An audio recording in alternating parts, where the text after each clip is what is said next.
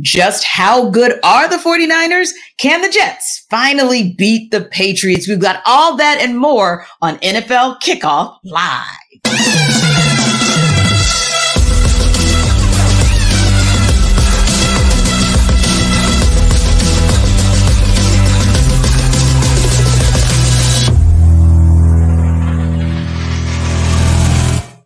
Welcome into NFL Kickoff Live. This will be the best 2 hours of football talk every single Friday. We'll go around the NFL, talk about every team and every game, and we'll get local insight you can't get anywhere but right here on Locked On. I am your host, Tanitra Batiste. Alongside me is Jarvis Davis and Kyle Krabs. Let's go straight to Thursday Night Football, where the Giants did their best to keep up, but sorry, just couldn't.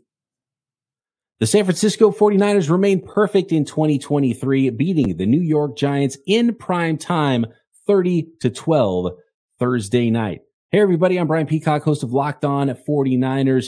And Brock Purdy, San Francisco 49ers young quarterback, weathered a storm from New York Giants defensive coordinator Don Martindale. The Giants blitzed Brock Purdy on nearly 85% of his dropbacks, the highest percentage in the next-gen stats era. And Brock Purdy, despite some early hiccups, was up to the challenge and actually ended up with a career-high 310 passing yards in this one, 2 touchdowns, no interceptions, and it was playmaker Deebo Samuel, the du jour for the 49ers, who have no shortage of playmakers on offense. 6 catches, 129 yards, and a touchdown. Christian McCaffrey got into the end zone as well, as the 49ers rolled to a 30-12 win and are now in control in the NFC West and really just rolling 30 points for the third straight game in week 3.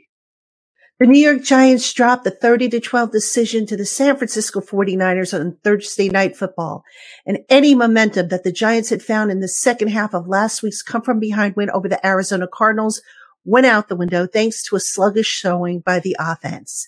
New York only managed 150 net yards in 20 minutes and 50 seconds of play versus the 49ers, who racked up 441 yards in just over 39 minutes.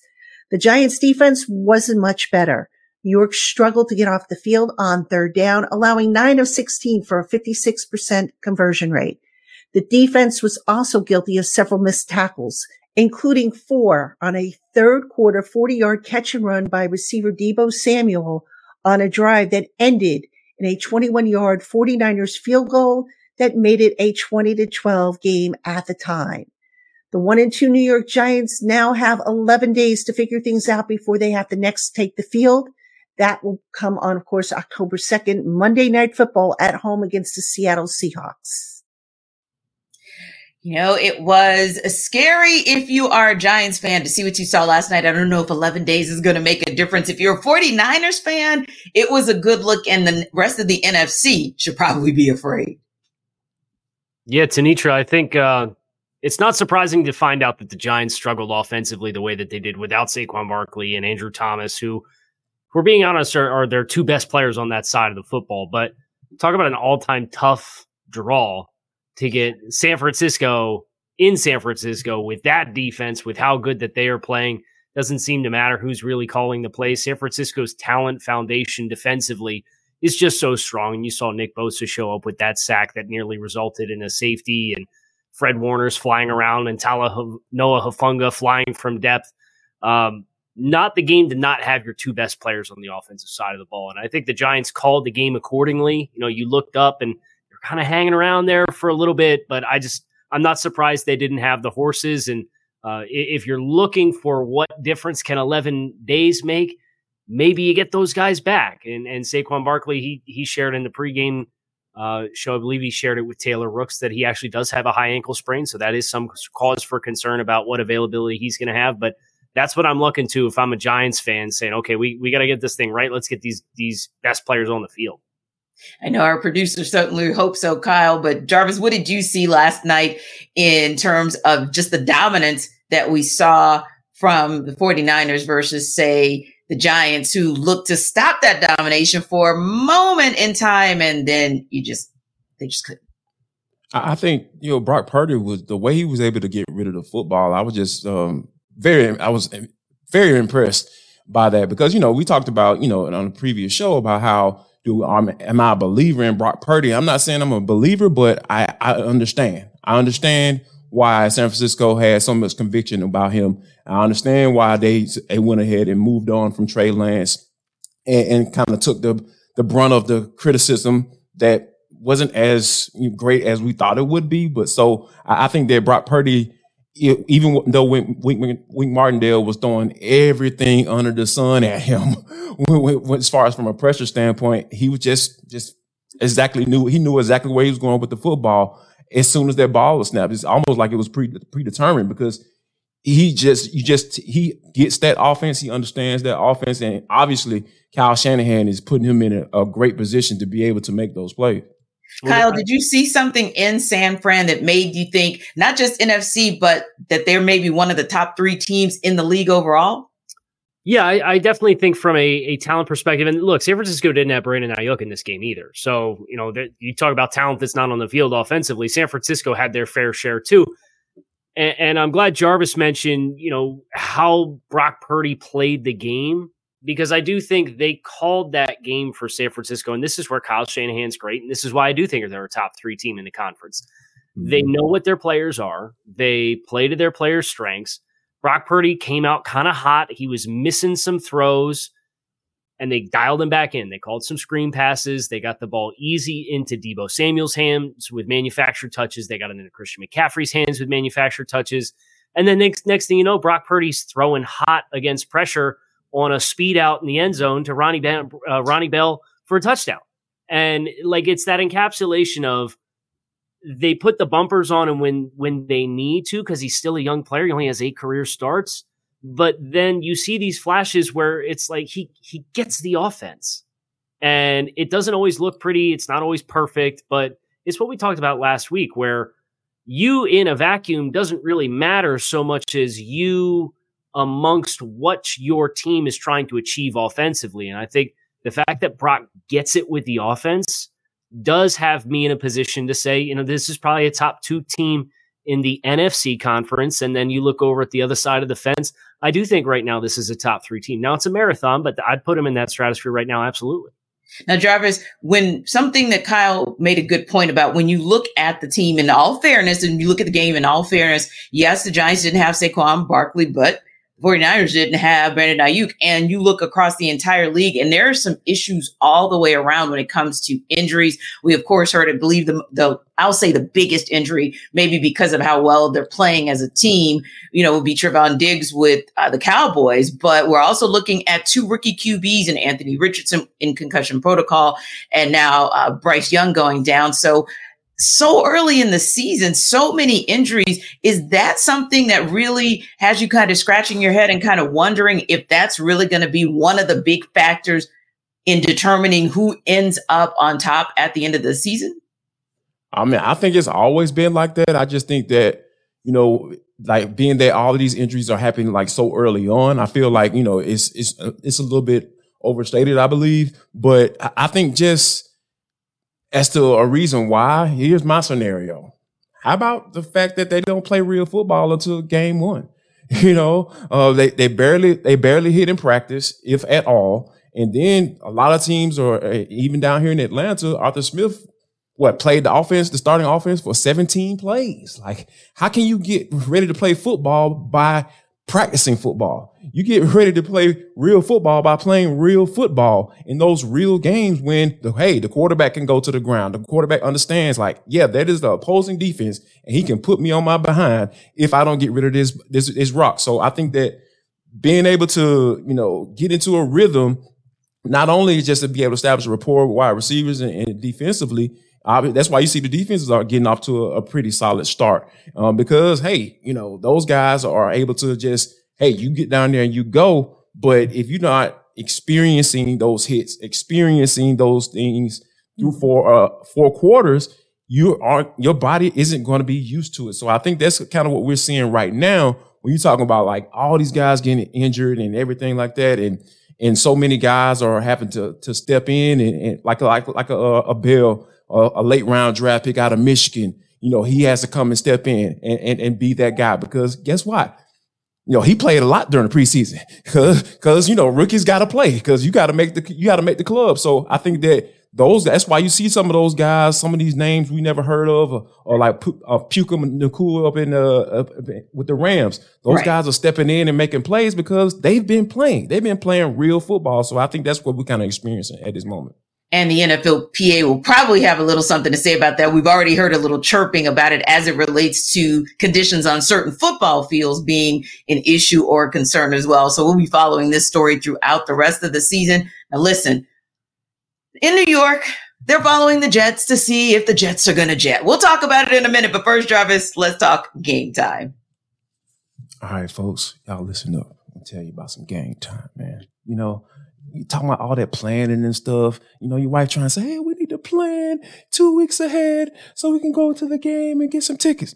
Bump all that. I need you to go to game time because wait till the last minute and go get these tickets. I promise you, they're going to guarantee you some great deals because the tickets are right up to the day of the event, right? And you can get exclusive flash deals on tickets for football, basketball, baseball, concerts, comedy, theater, and more. So yeah, you can go to the game, get you some really good tickets, and then you can, sweeten the deal, sweeten the pot with your wife and say, hey, baby, I'm going to get these theater tickets right here. And we're not planning that either.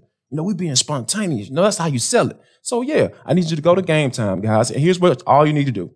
Download the Game Time app, create an account, use the code LOCKEDONNFL for $20 off your first purchase. Yes, you heard that correctly. $20 off your first purchase. Terms apply. Again, create an account and redeem code LOCKEDONNFL for $20 off. Go ahead and download that Game Time app today. Be spontaneous.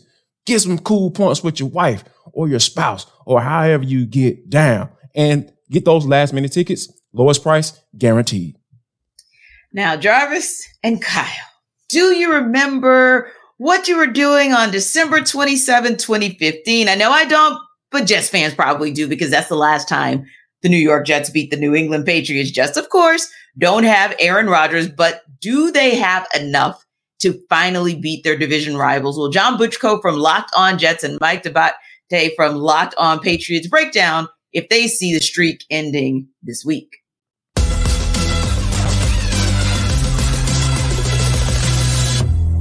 Would you like to offer a score prediction today for the outcome on Sunday in East Rutherford? Well, maybe this is wishful thinking. Maybe this is me being a homer, although I did pick against the Jets last weekend. I picked for a closer game than they got, but I do think the Jets will win this game. I think that they'll finally break this long losing streak that they have against the Patriots. I like the way this defense is going to respond. I think that this defense is kind of built to contain the New England offense. I think that, as Sauce Gardner said, this is not necessarily the most explosive offense in the league. They're very well coached. They execute at a high level. But I think this is the type of offense the Jets defense is built to kind of slow down. I think on the other side of the ball, you'll see a relatively conservative game plan. I worry about Zach Wilson. I think if Zach Wilson can play turnover-free football, the Jets are going to have a really good chance at winning this game. I think, I think it's kind of a coin flip game. These are two tough teams. I think these teams may be combined for a 1-3 record. I think these are both really solid football teams. I mean, look at the opponents they've played so far. Can you have a tougher schedule than these two teams through the first 2 weeks? Patriots getting Philadelphia and Miami, Jets getting Buffalo and Dallas. I think these are two quality football teams that will be in the playoff race. I think the Jets will still be in the playoff race near the end of the season, even without Aaron Rodgers. I think the Patriots will be right there. I think that the Jets figure out a way. I think Zach Wilson finally avoids the big mistake. So I'll take the Jets 17, the Patriots 14. I think it's going to be a low scoring game. I'll definitely take the under on that. I think the Jets eke one out at home. Folks, this is the fourth year that John and I have been doing crossovers together, and you can tell we think alike and share half of the same brain. I also have this game going 17-14 because I do think it's going to be a defensive slugfest. I'm going to pull out the homer card on this one and say the New England Patriots pull this out. And the reason I do believe that is because I think the Patriots are going to win the turnover battle this week. And I think that's going to be key for them to be able to move forward and try to salvage right now what a season could be. If they're 1-2, all of a sudden it gives them a little bit of life. 0-3, in this division is really, I think, the kiss of death. And New England knows that their backs are up against the wall. I think they're going to have everything in their arsenal at their disposal this weekend, and they're going to need it. That means that Mac Jones is probably going to play a very conservative game, trying to hit the inner part, the intermediate areas of the field. Short passes down the field, lead the receiver under the defense where they can get it, and then get yards after the catch. They have to use the run to be able to open things up. They're going to have a very difficult time against this defense, who I think guys, especially in that secondary like Sauce Gardner and DJ Reed, are going to really make things difficult on the Patriots pass catchers, especially deep. So it's going to be imperative for the Patriots to win the short game battle. I think they do it, and I think they pull this one out 17-14. But like you said, John, this is a coin flip. It would not shock me to see it go the other way. The Jets have an extremely talented team. Aaron Rodgers or no Aaron Rodgers, this is still a formidable matchup for the New England Patriots, and one they have to be very, very careful for, because the Jets can take it to you in so many different ways. And interestingly, both of these teams, we're going to see a lot of punts on Sunday. Both of these teams in the last 2 years have won a game on a punt return touchdown. Now, not such a pleasant memory for the Jets, because it happened when these two teams met last year, but week one, the Jets won on the Xavier Gibson punt return touchdown. So special teams could be an X factor in this one, Mike, as it always is when these teams meet. Absolutely. Just ask Brendan Schooler how important special teams were. The only reason why Patriots fans have any smiles this week is because of that move around the edge to be able to block Jason Sanders' field goal attempt last week. The Patriots always have a wrinkle up their sleeve when it comes to special teams, and the Jets are very well coached in that area as well. Great X factor, John.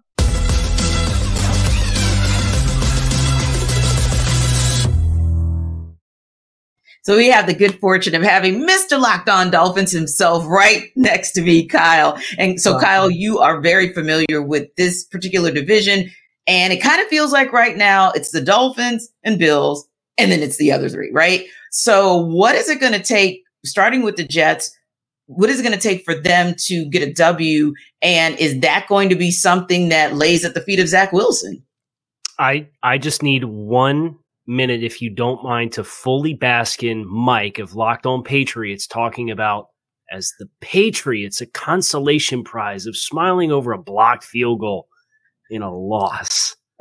What a time to be alive. Wow. But I digress. Denitra, your question was about the New York Jets and their ability to win the football game. Zach Wilson needs to not do the things that Zach Wilson has done pretty much any opportunity he's had since he came into the NFL. So I know the optimism was, well, Nathaniel Hackett and Aaron Rodgers, and they've remade and fixed Zach Wilson. Why watch Zach Wilson go 12 of 27 and throw 3 picks last week? So at the end of the day, the New England Patriots play a very specific brand of football, which is we are close to the vest and we will let you beat yourself. The Jets can't beat themselves. So can you run the ball? What's the status of Dwayne Brown at left tackle? We don't know right now. You need to run the ball. You need to be able to give the ball to what you paid Dalvin Cook to come here to do, what you drafted Breece Hall to come here to do. You guys have to run the football and turn this into a grinded out game, because I do think the Jets have better defensive talent. The Patriots are really banged up in the secondary coming out of that week 2 game against Miami. I think if you're able to run the ball, the Jets have better healthy and available defensive personnel. But if you play field position and get caught up and try to do something or be something that you want it to be, but you can't be because Aaron Rodgers is hurt, the Patriots are exactly that team that is just going to lie in the grass and wait. And then when you let your guard down or you try to do something ambitious, they will jump on you and they'll probably win the football game because. Now, Jarvis, it sounds like KC is saying, don't leave this game at the foot of Zach Wilson, but should the Patriots and Bill Belichick count on Mac Jones to be the one to get it done for them? No, not really, to be honest with you. I think that Ramondre Stevenson is more than capable of carrying this team to a win, because at the end of the day, like, Bill O'Brien brought some stability to this offense. What? Did I just wait? Bill O'Brien? Bill O'Brien and did I just say that? Yes. Like, how does that go together in the sense? But I think that given what they were dealing with last year, and I ain't going to even mention the coach's name, we already know who we're talking about. A first-time offensive coordinator, play caller ever, getting the opportunity to call plays for a young quarterback. I think that was just the worst situation Bill Belichick can put his quarterback in. And I don't think enough people have said that. And just from a from a general manager standpoint. So I think that, this game is going to be a grinded out. I wholeheartedly agree with Casey. This is going to be a grinded out, pounded out game. And I wouldn't be surprised if they don't combine for more than 30 points in this game, because this is going to be something that, the Jets, Robert Saleh, he understands who Zach Wilson is. He's going to make sure that Nathaniel Hackett doesn't put this game in the hands of Zach Wilson. And I know for a fact that Bill Belichick is not going to put this game in Mac Jones's hands, and he's not going to allow Bill O'Brien to do that either. So I think this is going to be something that it might be a game-winning punt returns that actually who gets the dub in this one. Indeed. Now you're looking at not putting either one of those teams and getting a W at the feet of those quarterbacks, but other than last week and the week before, anytime anyone would have said put the game on the line and give the ball to Joe Burrow, everyone would have said that's a dub for the Bengals, right? But this season, it has been a struggle for Joe Burrow that is really a head scratcher, if you will. And so that's one of those teams, how we talk about teams that are 2-0 going into week 3, and they're a little bit surprising. Well, the Bengals are a surprise going 0-2. Granted, they played the Browns, and the Browns kind of smoked them. That was questionable. The Ravens, that's always going to be a back and forth for that AFC North. And now they've got the Rams, which might be an opportunity for Joe Burrow to kind of get back on track. But will this be the time where we end up seeing Joe Cool come back to his Joe Cool self?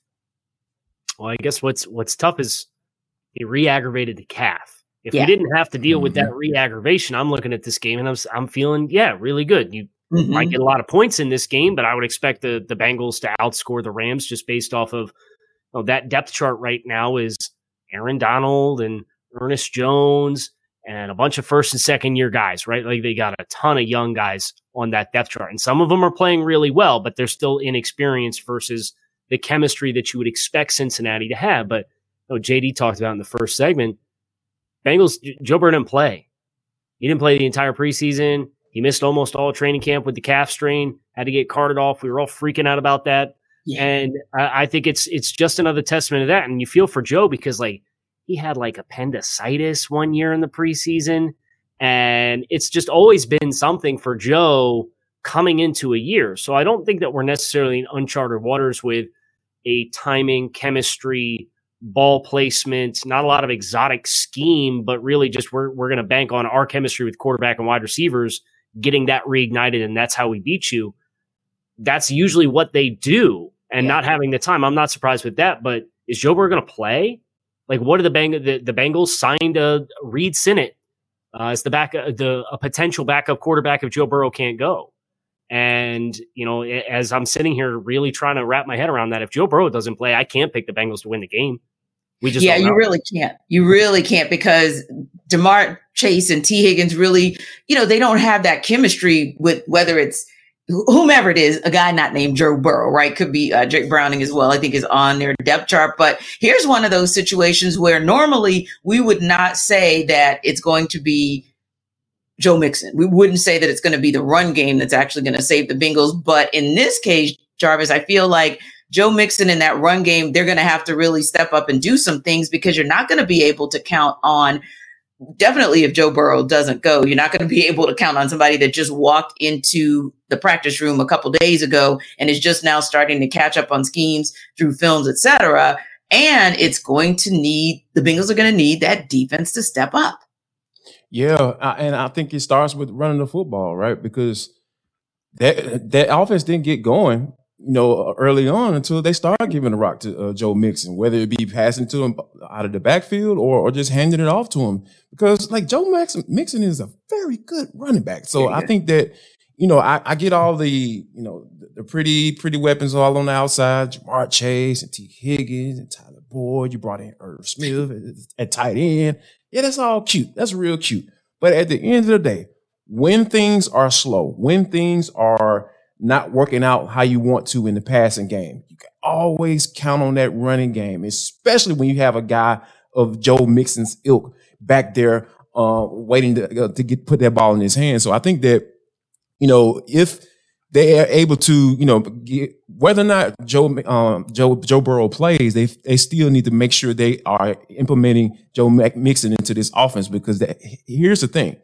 That is what's going to ease him into the season. Like Casey mentioned it. Like, you have those instances where he's always dealing with something coming into the year. How about handing that bad boy off? And he won't have to take that many hits, or give him to him in a play action, or give him to him some screen, give him some easy throws, get him going, and then you start going up top to your pretty guys outside on the outside of the those hash marks. So I think that, if they're able to get that running game popping off, I really feel like they'll have a chance. But if Joe Burrow doesn't play like everyone has said on this show, yeah, I don't know what that offense is going to look like. No clue whatsoever. Sounds like we don't know. Can I jump in real quick? Yeah. So here's my concern with getting the running game going for Cincinnati. And I agree with you, JD. They're in 11 personnel 90% of the time on first down.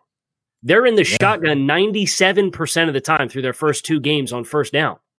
Yeah. Like, if you're going to do that, and I agree, you got to change some of what you're doing. You got to get up under center. You got to get some heavier personnel out there so that you can create gaps in space. Because if you're going to go spread 11 personnel and you're going to have on one side of the formation, it's just a split out slot wide receiver, you're not putting any structural stress on the defense. Right. And they're going to play nickel, and you're going to try to go 5-on-5 plus a tight end to fit a 6.5 man box. And that's just such a hard way to run the ball. I will be looking for what does 1st and 10 look like for Cincinnati. And if you get out of 11, and that's their DNA. They did that all year last year too. But if you're going to get this thing going and you're going to be a little bit more balanced, you have to change something with how you are putting personnel out on the field. Yeah. Well, it sounds like on Locked On NFL Kickoff Live, we are not so much buying what's going to happen with the Bengals, whether or not they're finally going to get in the win column this coming week, but we'll tell you what we will buy and why right after Jarvis tells us about Prize Picks. Hey guys, Jarvis Davis here for Prize Picks.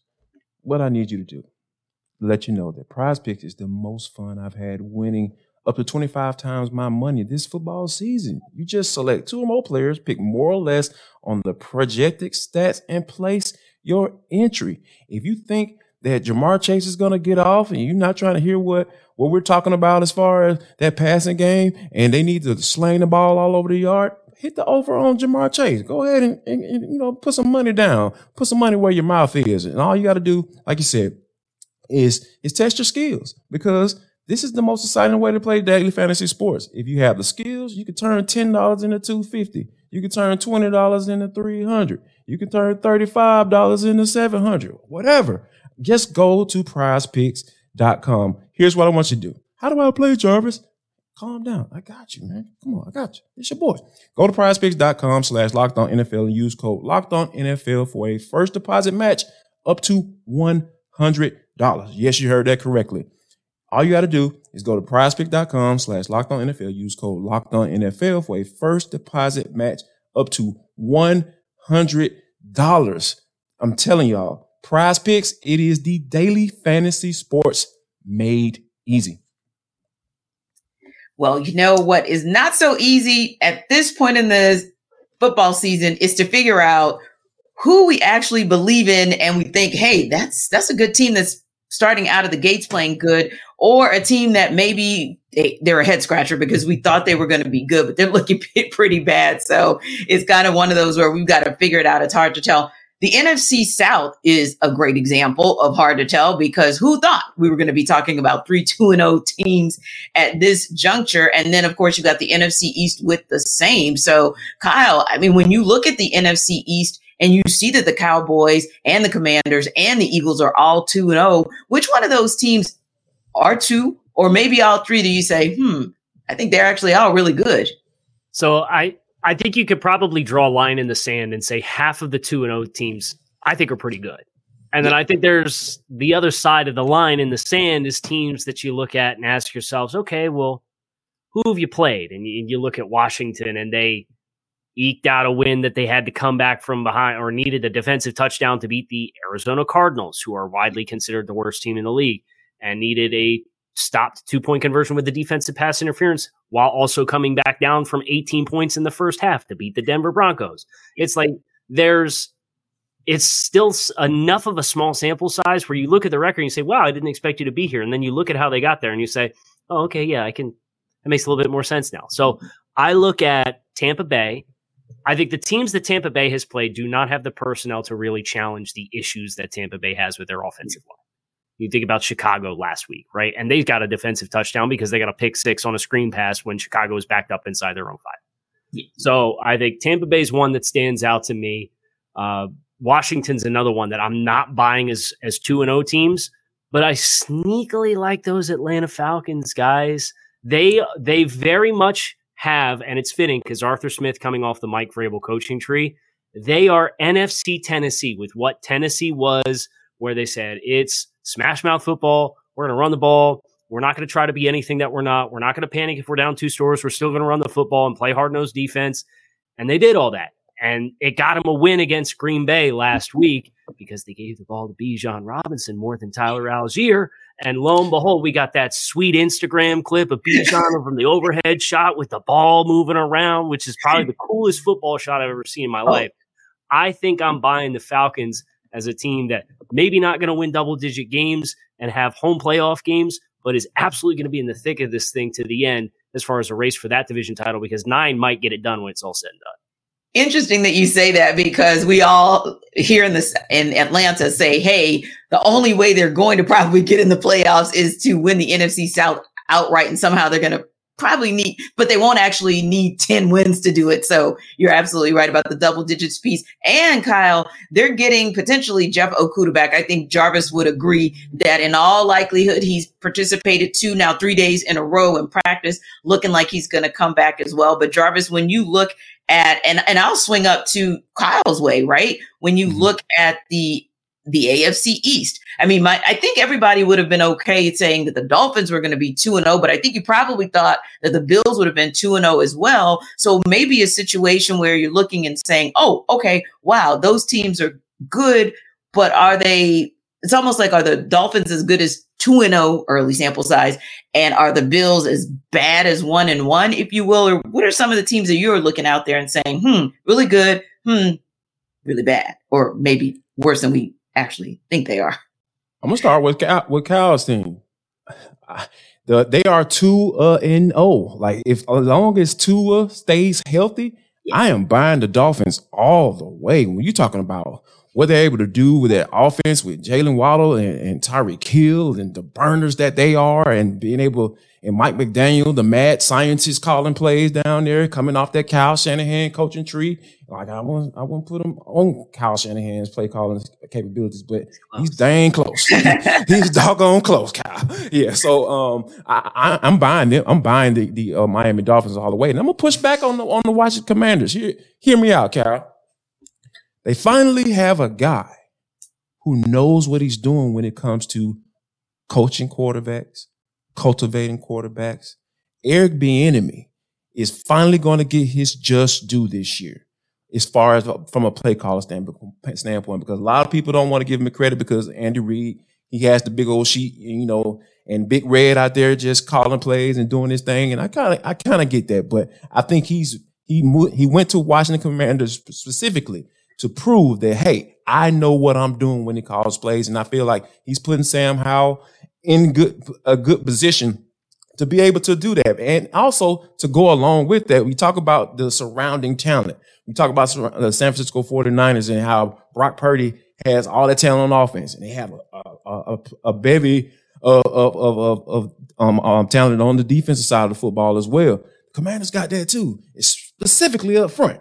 Montez Sweat and Daron Payne. Daron Payne is out here just mauling folks. He's just having an amazing season. It's funny how cats continue to play once they get that fat check. And he is just out there like, yes, I am worth every penny. So, yeah, I think that when you have a team that has been so inept at that offensive position, on the offensive side of the football, and you have a defensive-minded head coach, I think that Eric Bieniemy is going to get his shine on this year, and I think you're starting to see the benefit of that all early on in the season. I think Eric's biggest test, and I agree with you, I think he's done an awesome job from a scheme perspective, is the personnel up front on the offensive line, where Andrew Wiley was kind of the big acquisition to play right tackle for them.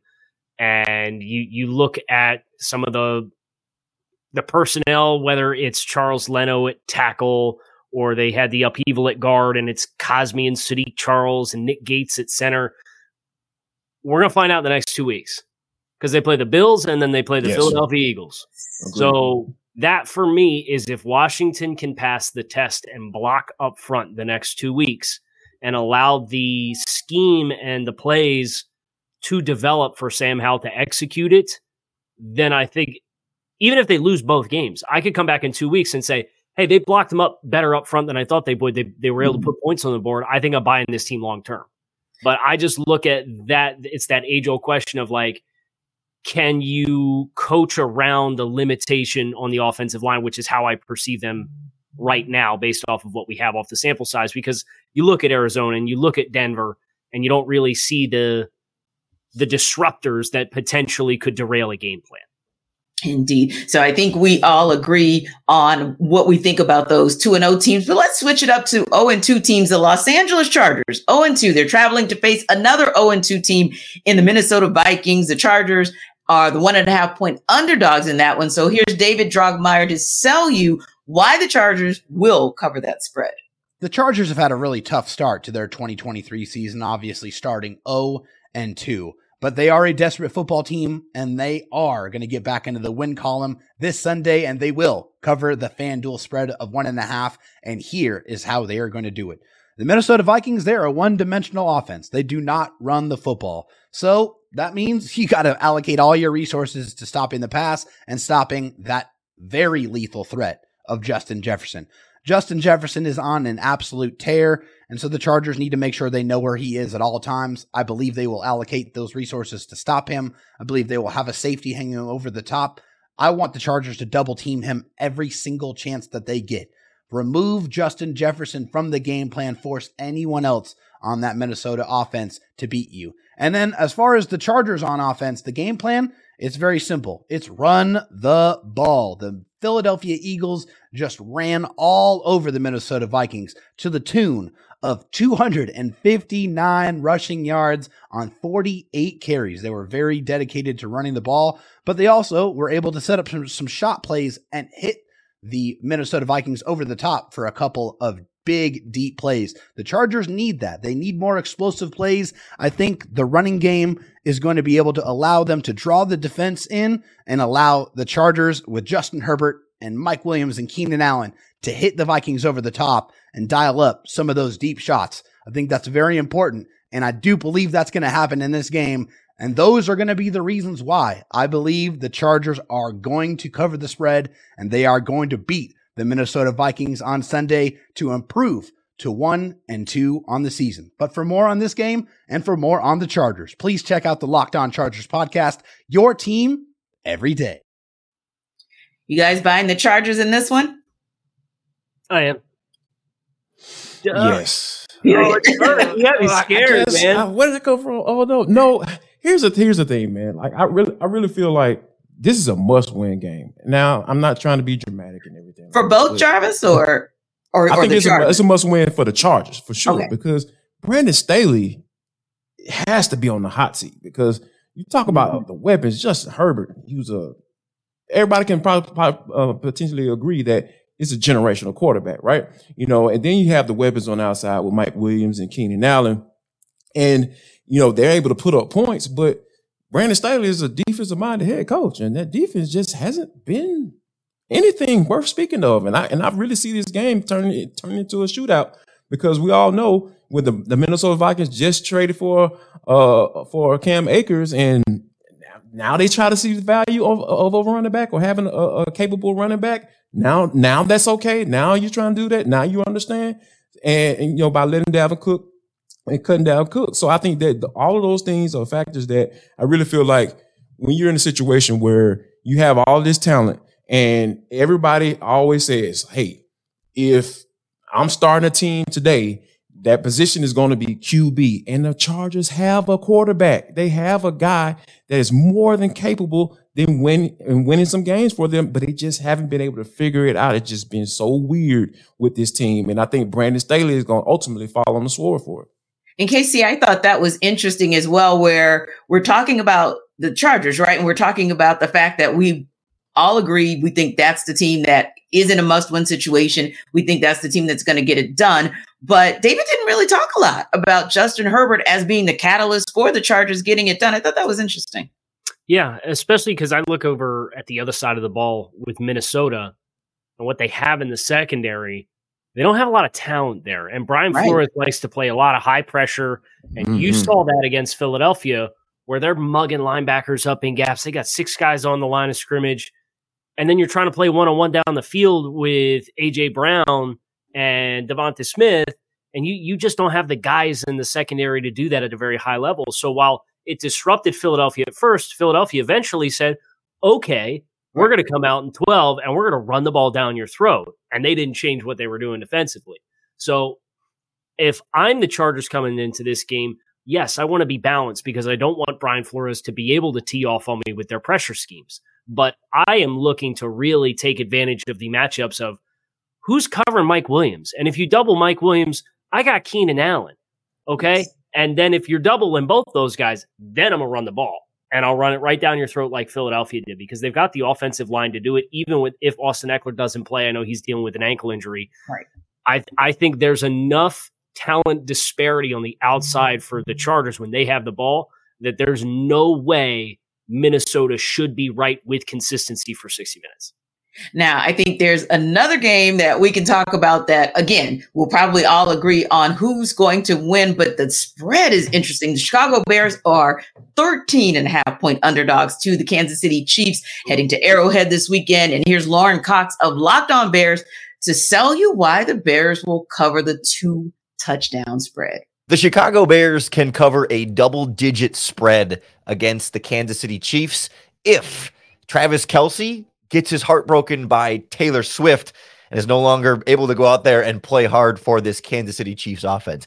No, but it does feel like it would take something extraordinary for the Bears to be able to even cover, let alone try and pull off an upset victory in this game against the Chiefs, clearly outmatched by one of the Super Bowl defending champion here on the other sideline. But I do think realistically here, the Bears can do this if all the adversity they've dealt with this week, losing their defensive coordinator, some media drama with Fields and the offensive coaching staff, a left tackle going on injured reserve, if all of that can bring the team together and not drive them apart. Certainly, it's easier said than done, but if they can band together throughout this and kind of look themselves in the mirror and find ways to turn a few things around and shake off some of the sloppiness that they've had through the first couple of weeks of the season, there's a formula here where they can start to get something going here. The Chiefs aren't as dominant as they've been in years past so far. They've been sloppy. They've made their own mistakes. And if the Bears can get some of those mistakes from the Chiefs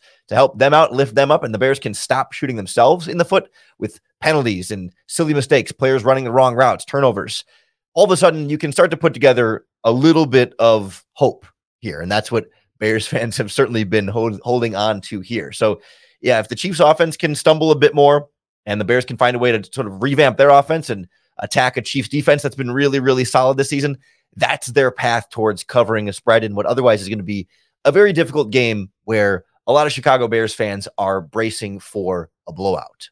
Unfortunately, I think, Casey, it's 13.5 points, but Chiefs will cover that. The spread, the Bears will cover the spread. I'm not sure that the Bears will cover the spread. I'm going to be You honest. don't think so? Okay. There is not a worse unit for unit mismatch than Kansas City with a top 5 offensive line against Chicago's defensive front. Chicago they have 189 rushing yards through 2 games with Justin Fields at quarterback.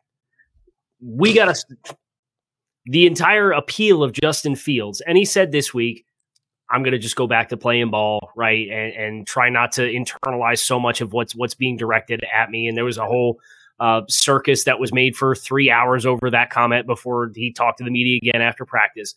At the end of the day, what Justin Fields and what the Bears did well last year for Justin Fields was they got really exotic quarterback run schemes. And they said, look, we got a powerful runner, 240-pound quarterback that runs a 4.3.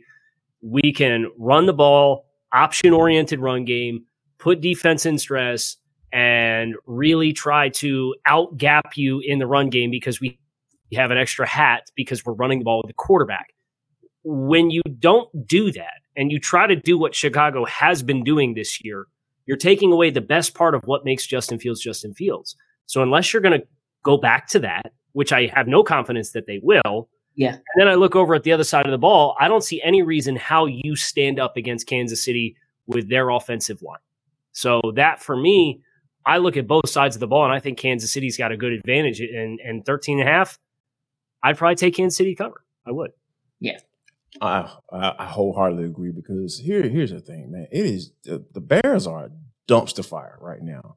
You got the defensive coordinator may or may not have had his home raided by the FBI, resigning, and like you said, like Kyle mentioned, talking about the Justin Fields and getting back to myself, and it's too many players, it's too many voices in my head, and I just need to get back to being me. And it's just this dude just going through it mentally, like just the face of your organization. Polo, just bless his heart, just bless Justin Fields' heart right now. I think it's just too much going on in order for to get this out. Because let's take it back to last year, like we were having this same conversation, Kyle, last year about using this dude's talent. Yeah, he could throw the rock. No, don't get me wrong, but one of his best assets, if it's not his best asset, is running that bad boy and using that, because that is a tool that you can use to take advantage of the defense if your passing game isn't up to par. And he didn't have any weapons last year.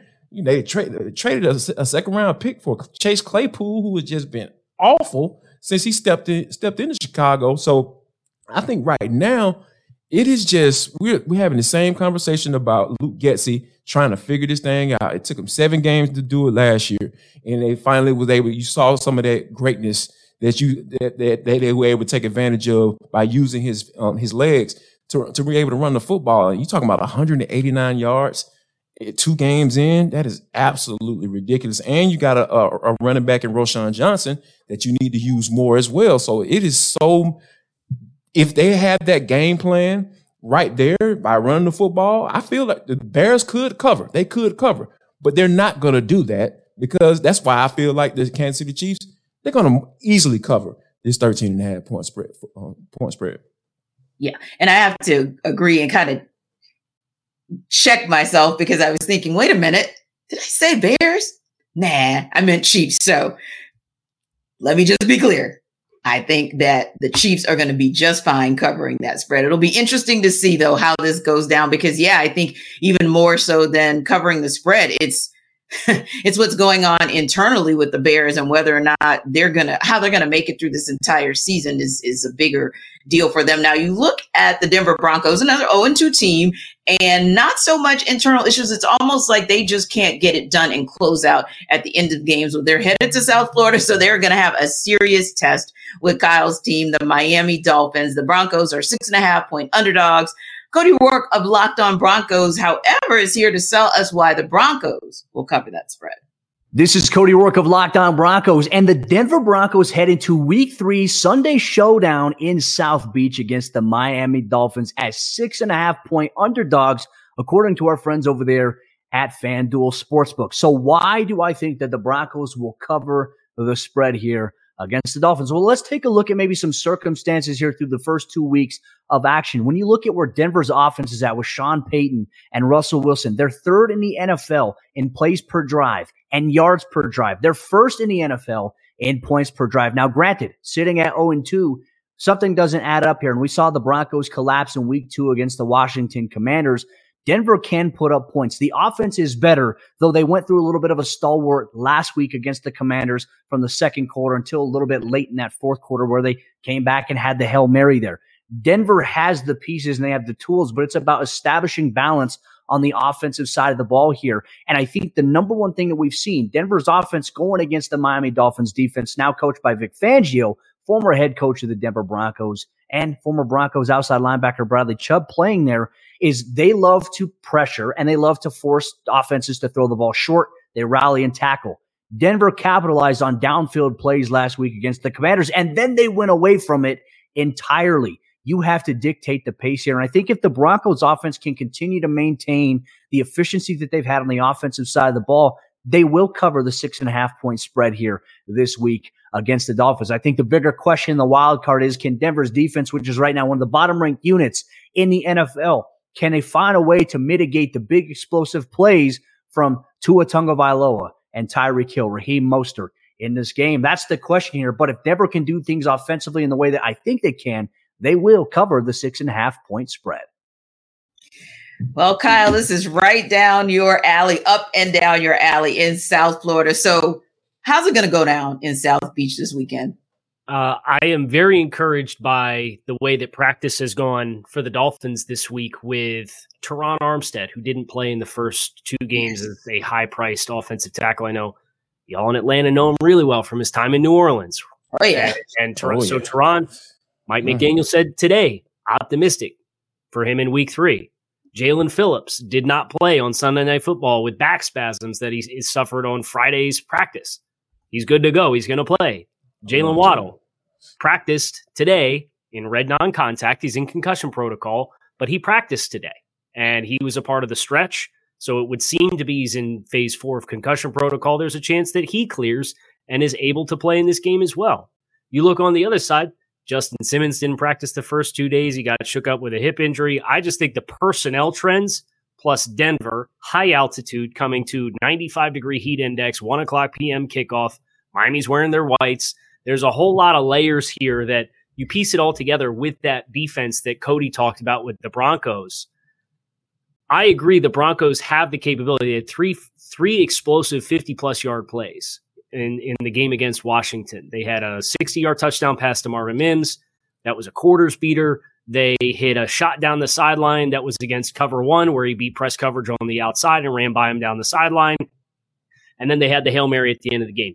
The Dolphins have allowed 3 completions of 15 yards or further down the field through their first 2 games, and they played the Chargers. So if Vic decides you're not getting over the top of us, you ain't getting over the top, period. So I think that's the biggest hurdle is the Broncos, who have been penalized 19 times through the first 2 games that they played. They got to play discipline to be able to string drives together with consistency, and I don't have the confidence that they'll do it. So I would fade the Broncos to cover 6.5. And it's interesting you said that, Casey, because literally as you're talking about it, that was my first thought. Like that team under Sean Payton, no doubt, has been a very undisciplined Broncos team. Meanwhile, the Dolphins are showing themselves to be quite disciplined, and they're getting some of their weapons back, Jarvis. So that should make all the difference in terms of this game and who covers the spread. Yeah, I think that when you look at what Miami, the Dolphins are able to do, like, because when you're building the defense out, like the edge rushes are so important, right? Like when it comes to in the run game, and also when it comes to rushing the passer, when it's time to get home. And when you got guys like Bradley Chubb, a guy like Jalen Phillips coming back, and I absolutely love that cat coming out. I wanted to see him in black and red, but we don't care about doggone pass rushers down here. Like we like pretty weapons. So, but yeah, that's another whole conversation, Kyle. Sorry, I'm getting in my feels here. But when you look at what those guys are able to do and to be able to take advantage of that Broncos offensive line, I really feel like that's what's going to be the difference in the game, because Russ is cooked, y'all. Can we go ahead and stop acting like that's not the case? Russ is cooked. He's cooked. That's one of the reasons why this hasn't all panned out for Sean Payton. And Sean Payton, yeah, let me stick. We'll get to Sean, but I think that overall, Cody had me all the way up to he said, all they got to do is just be able to stop Tyreek Hill and Jalen Waddell. What? All you got to do? All you have to do, right? One thing that I learned in life, T and Cal, if somebody starts to send off a sentence by saying all you have to do, I normally turn my ears off, because more than likely it's probably going to be come hell high water. You're going to have to be able to say, hey, you know what? I don't know about that. It's going to be a pretty difficult task, and I think that's going to be another reason why I feel like the Broncos will not cover that spread. Yeah, it'll be that'll be an interesting game. That's an intriguing matchup. I can't wait to see what happens. Now, I know you guys can't wait for round 2 from this NFL Kickoff Live crew, but if you're hungry, you probably want to hear first about DoorDash. Let me ask y'all something. Jarvis Davis here for DoorDash. Have y'all just been sitting at the house and saying, you know what? I'm hungry, but I don't feel like driving. I don't want to go anywhere. Guess what?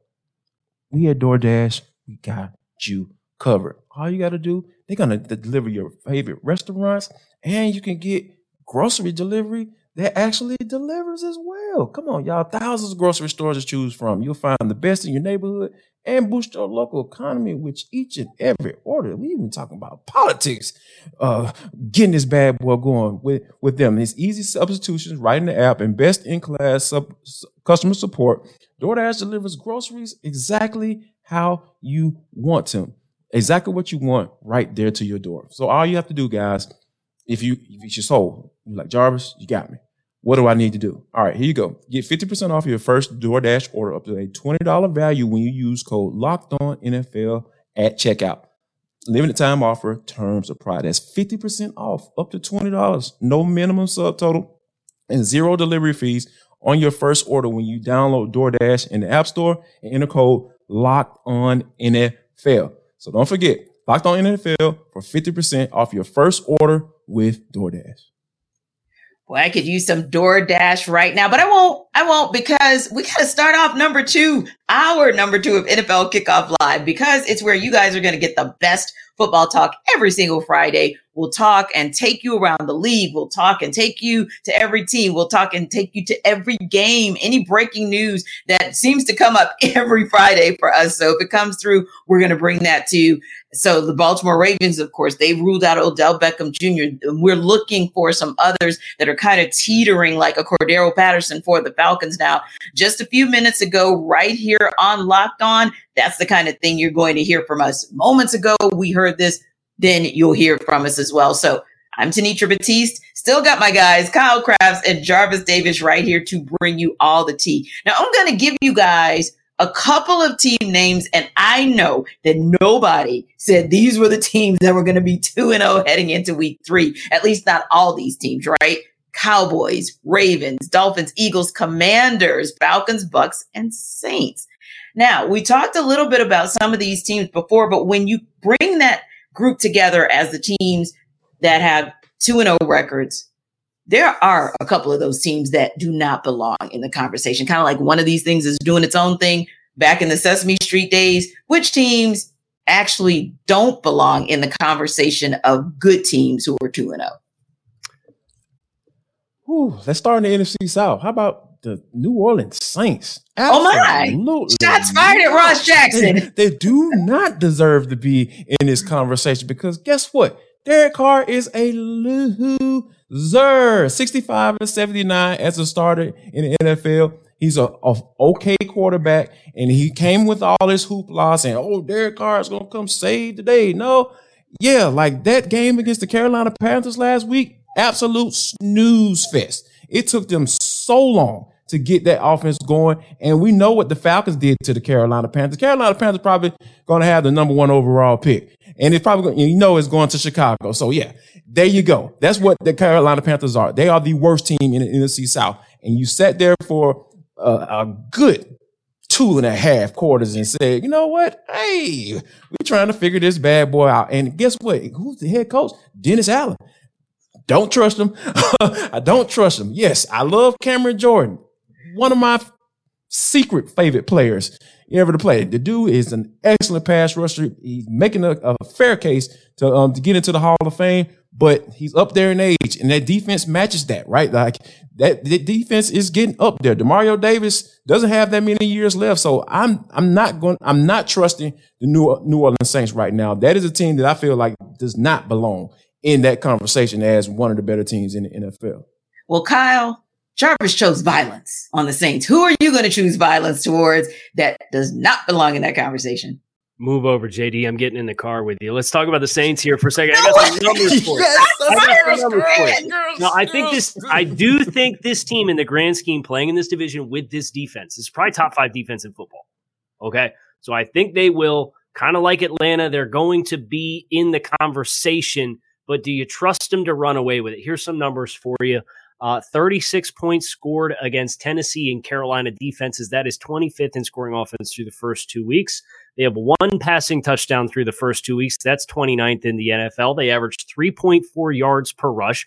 I know they got some running backs that are banged up, but the offensive production has not been there. That 3.4 is 24th in the NFL. And then you get into the red zone offense. They're 29th in touchdown percentage, getting into the red zone, 3 of 8. Small sample size, but like the switch has to flip. And until it does, I look at New Orleans and it's like your margin for error is going to be pretty small in any given week. And as Derek Carr showed you the last couple years, he's not immune to that game where he makes a couple mistakes and they snowball and they compound and it loses you a game that you shouldn't. So I take all that and then I look and say, okay, you're at Green Bay this week. Then you're home against the Bucs. They got a tough defense. And then you're at New England. And then you have 2 more road games in the next 3 weeks after that. You're going to spend a lot of time in the next month and a half on the road away from New Orleans. And the offense has to click.